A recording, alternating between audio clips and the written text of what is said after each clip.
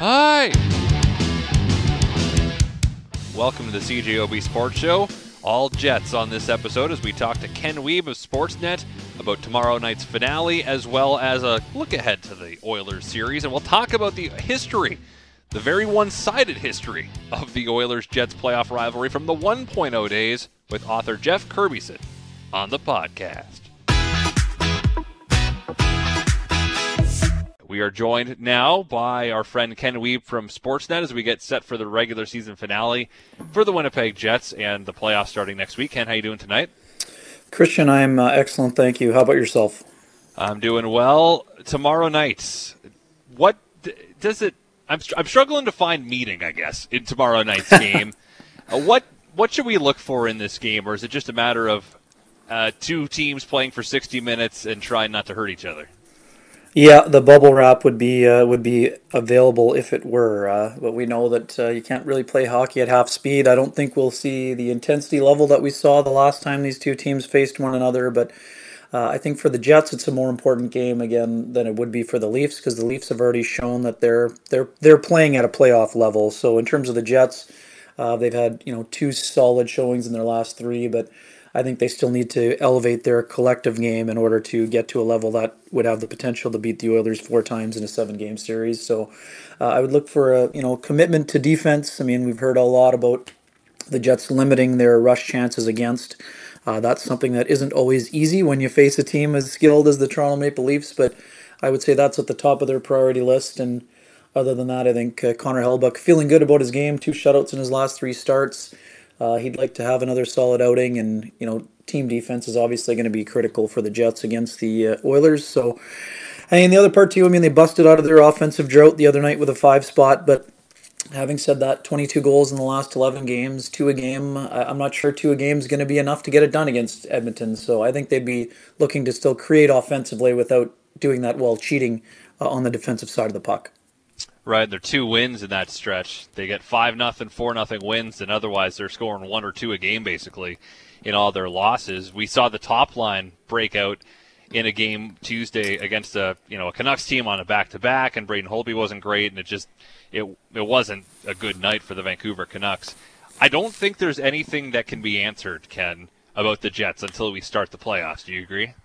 I do agree. Yeah, no, I've been saying this for a little bit of time now, and the fan base was not happy with those comments. But to be honest, again, yes, there were things to be learned from those games. But to be honest, for the last 2 weeks or so, we've known the Jets are going to be in the playoffs. Yes, they had to punch their ticket. Yes, they went through a horrible 7-game losing streak and lost 9 of 11. But honestly, the only thing that matters is once the playoffs begin. This is a season that has been taxing for many.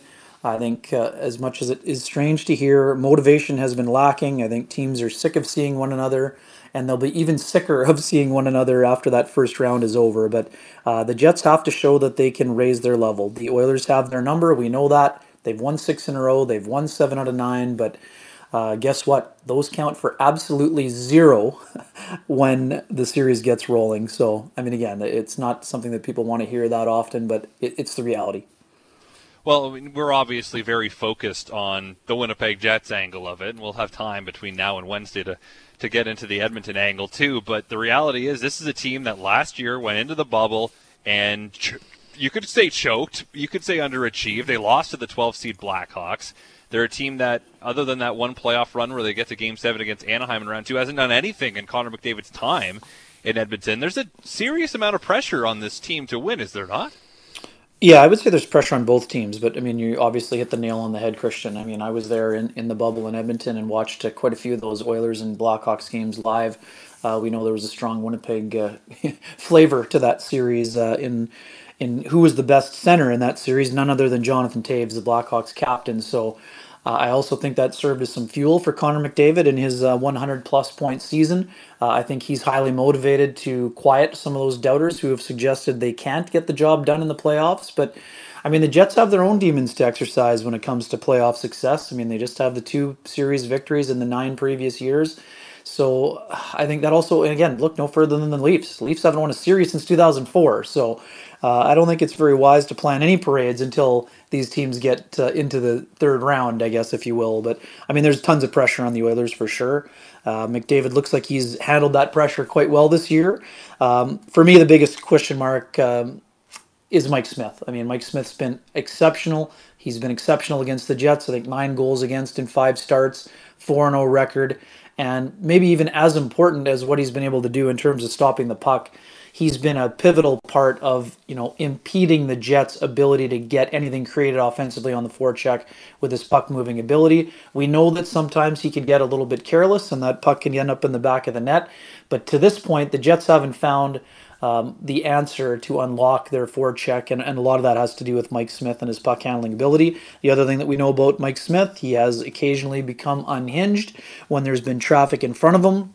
And you can be sure that Oilers fans were gasping for air on that play yesterday when he took an inadvertent knee or whatever that was to the helmet in that game with the Montreal Canadiens. So, as Jets fans found out quickly, when Mark Scheifele left 3 shifts into the series last year and Patrick Laine and Mason Appleton did not play the last 3 games, things can change on a dime, basically, in that type of a series. But Mike Smith is someone who I'll be watching quite closely when the series opens up. There's going to be a lot of talk, too, about the depth of these teams. Obviously, no one on the Jets can match McDavid and Draisaitl offensively, but depth-wise, it looks like Winnipeg might have the edge. In your opinion, Ken, what is the optimal lineup construction for this team? Well, I mean, I think that's a great question. I think the availability of Nikolai Ehlers will have a big impact on where that goes. I do think Sean Reynolds, my colleague there, has sort of come up with the next plan. Looks like Dubois could move with Lowry and Appleton. I'm not sure it's going there yet, but to me it looks like I think Andrew Kopp would probably slide in where Matthew Perreault is on that second line. I think obviously you touched on the top line. I think they've actually done a pretty nice job since being reunited. Blake Wheeler's resurgence has been a big boost for the Jets, if you will. I think points now in 7 of his last 8 and up to, I think, 15 goals and 44 points. So he's back to playing at a pretty high level. When it comes to the fourth line, I think Harkins needs to be in there. But it's all about how Dubois fits in and how he's best going to be used. I would not be surprised if he moves to the wing. I mean, obviously in practice today was on the wing with Stastny, but I think that would be a place where Ehlers probably slides onto the right wing if he's available. But with Dubois, I think if we're seeing the suggestion that he could move to the wall, I think if you're Paul Maurice, you can say, Pierre-Luc, don't worry about offense. Try to do your best to help shut down this super line or whatever line those guys go up against. If he can have an impact the way that he did against Austin Matthews while playing alongside Adam Lowry and Mason Appleton and providing some physical nature and strong board play along the wall, I think that's probably where they're going to land. But I mean, I can't say with certainty how that's going to sort itself out. I mean, you could easily see Dubois staying at center or staying in the top 6 because Stastny worked well with Lowry and Appleton as well, Christian. And then on the back end, I mean, I personally like Pionk and Morrissey, but I also like DeMello and Morrissey. So as long as one of those two is playing with Morrissey, I think that's their best chance of trying to impede Connor McDavid. And then that second unit, whatever it is, whether it's DeMello or Pionk with Forbert, there's going to be a lot of pressure on those guys to perform. In terms of the third pairing, for me, it's still kind of wide open. I mean, I could make a case for Ville Heinola. I don't think he'll be in the Game 1 lineup, but I also do think he'll make an impact before the series is over. I think it's probably that last spot. I mean, Poolman, Paul Maurice said he would be available, but I mean, if he's in a yellow jersey a week before, we'll see. The proof will be in the pudding. But Poolman did a nice job on the third pairing last year against Calgary, so I expect he'll be in the lineup.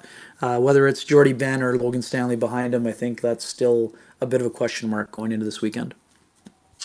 I would agree with most of what you just said. Yeah, I think DeMello and Morrissey have and they skated together today. They look to be the unit for sure, and Forbert seems most comfortable playing with Pionk, so I would reckon we see that at least to start. Well, let's touch on the power play before I let you go, because It seems like it hasn't been going so well for this team. They haven't been getting a lot of chances, first of all, and part of that's because Nikolai Ehlers isn't in the lineup, and he draws more penalties, I believe, than anyone else on the team.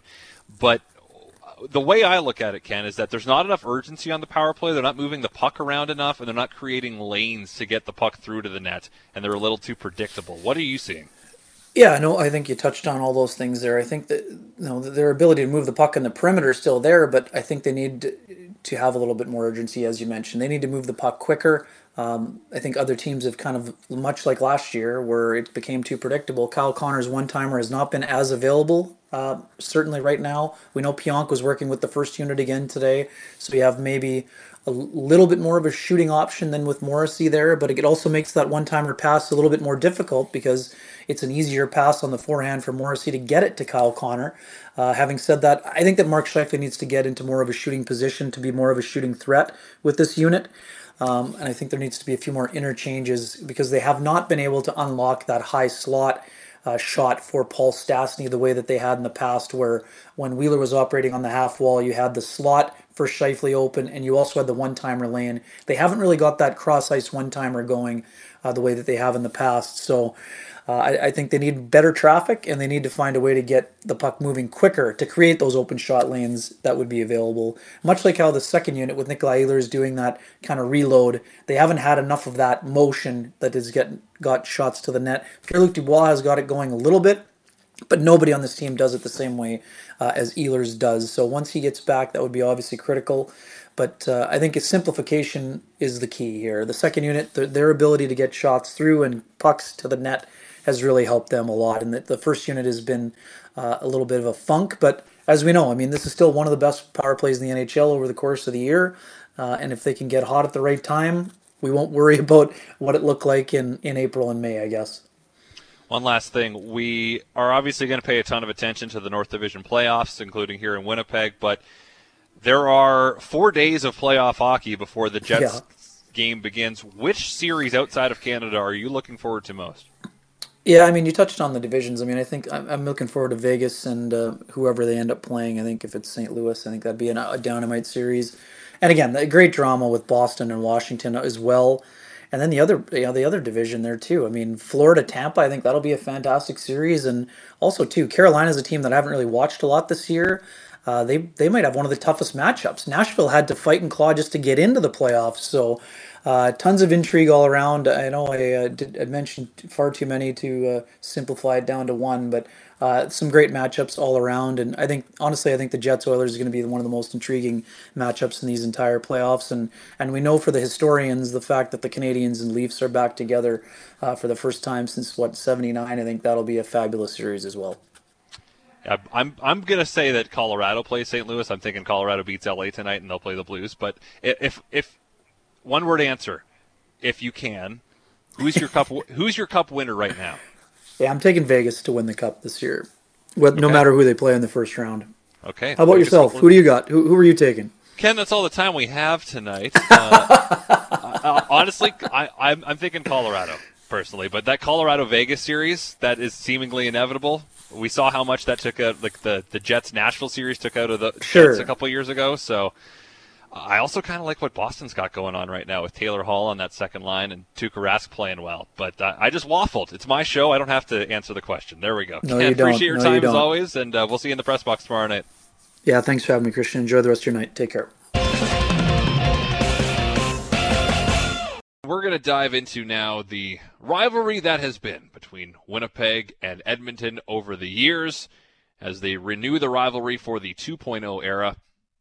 Jeff Kirbison is an author who has chronicled the pain, Jeff, would we call it pain of Jets fans over the course of their 80s matchups with the Oilers and coming up short year after year? Pain and suffering. Pain and suffering, a fair way. Okay, Broken Ribs and Popcorn is the book. How the Winnipeg Jets became the best team of the NHL's most offensive era to not win the Stanley Cup. Sorry, Jeff, I interrupted you. I was going to say, I'm not sure we can call it a rivalry when the Jets really didn't do a whole lot of winning during that whole decade.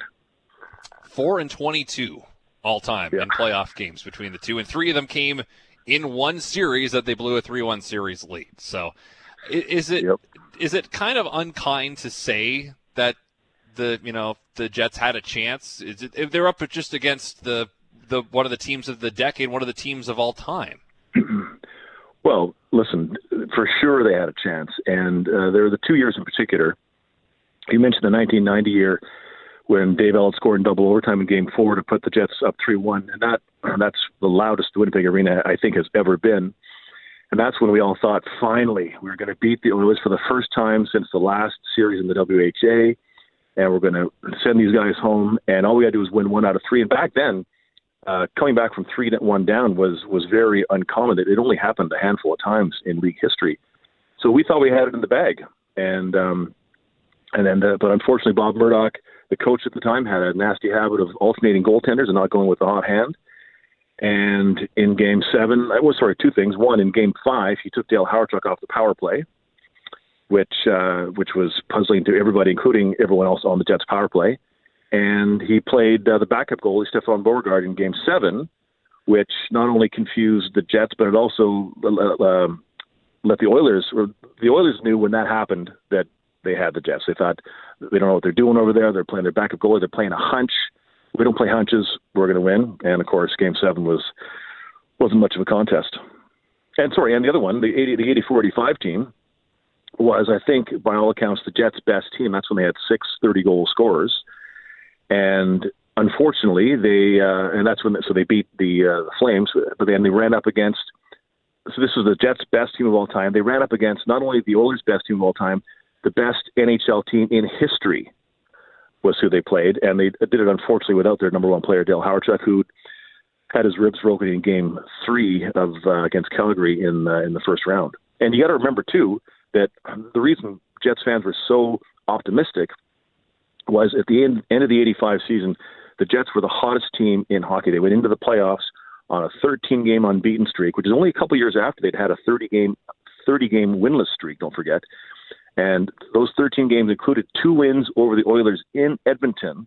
So if there was ever a year the Jets were going to beat the Flames and the Oilers, this was the year. Then they won the first 2 games in Calgary, so they had a 15-game unbeaten streak. Then McCallum broke Hawerchuk's ribs, and all bets were off. Hence the name of your book, Broken Ribs and Popcorn. And looking at the series, 4-2, 5-2, 5-4, 8-3, the scores in the 4-game sweep of the Oilers over the Jets. And it was just the mercy of how the divisions were set up, right, where you had to basically face the same teams every year, as opposed to in later years when we went into the 1 versus 8, 2 versus 7 conference matchups, which would have favored the Jets, except they didn't face the Oilers again after that, but it's not like they found playoff success all of a sudden once that setup was changed. Well, Glenn Sather said to me that if the Jets had been in the other division, in the Eastern Conference, that the Oilers would have played them in the final a number of times. And the problem was you had 3 of the best teams in the entire league in the Smythe division, which meant that after 2 rounds, only one of them was coming out. And so the Oilers, with Gretzky and Shearer and everybody else, they had the guns to finish first, and finishing first was a big deal because you avoided one of Calgary and Winnipeg. And those teams were all tough. They were all rough. They were a little dirty. And if you could play Los Angeles or Vancouver instead of getting the crap beat out of you by Calgary and Winnipeg, you wanted to do that. And so the Edmonton would go into the second round virtually every year playing a team that had barely beaten the other one. And they were kind of hanging on, and they were easy pickings for the Oilers. So the Oilers took advantage of that situation, and it's just too bad that the Jets were in that division. Because remember, the Jets started their NHL life in the Norris division and their first round opponent in their first ever playoff series was St. Louis. And imagine if we could have been in that division instead of playing Calgary and Edmonton all the time. Well, and this year the Jets are in a different division, right, than they normally would be. They would not be facing Edmonton in round 1 unless they were a wild card team crossing over to face the Pacific Division champions. And I know that there's no connection between this franchise and the one that lost all those games, but people in this city know full well, Jeff, the trauma that the Oilers brought. People of a certain age, older than me. I was born in '92, so I'm not connected to this, but I've done the research. I can see what happened. Yep. Is it possible that these wounds will be opened up anew starting next week? Absolutely. It doesn't matter that the team. It's just a piece of paper that's in Phoenix and a different piece of paper that came from Atlanta. But the Winnipeg Jets fans, the hockey fans, are the same people here. And so none of the players from back then are still playing, so it would have been a different team anyway. But for sure, those wounds those scabs come off so easily. Winnipeggers hold a grudge like nobody else, and when you see at Jets home games, and people are wearing Flames and Edmonton and Oilers jerseys, people say to them, "Do you not remember the 1980s when Jimmy McCallum broke Hartwick's ribs and Gretzky and Fuhr broke our hearts?"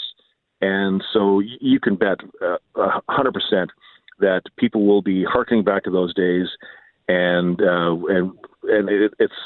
we need to turn it into a rivalry and finally win one, because it was 10 years of heartbreak, and Jets fans of a certain age don't forget it, and any fan who has a sense of history about what happened back then will certainly learn about it, and if they haven't learned about it, they're going to learn about it from all their friends now.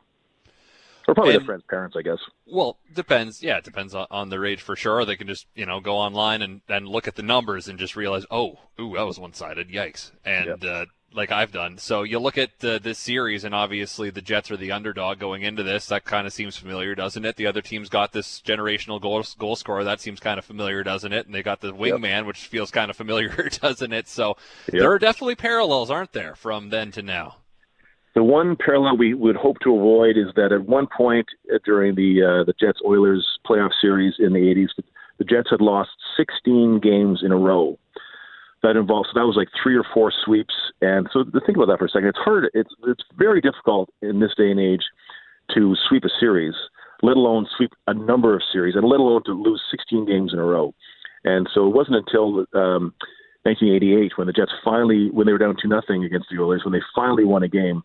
And you would have thought that winning that one game was a big monkey off our backs, and it felt like we'd won the all-time championship of the universe. But then you got to come back again, and you got to play Gretzky and Fuhr and Curry and all those guys. So it's that team, the dominance of those Oilers teams over those Jets teams was almost difficult to believe sometimes. And so these Jets will want to write a new chapter in that regard for sure. So from the sense of a fan that is of an age that witnessed the Oilers destroy them in the 80s, whether they were a kid watching it, whether they were already an adult watching it, if the Jets were to beat the Oilers this year, and we're jumping ahead a bit, but if that were to happen, would there be a sense of vindication? Are you crazy? Of course there would be. I think there would be a certain segment of the population that would think if we would beat the Oilers, we could get smoked in the next round, and that would still be a successful playoff.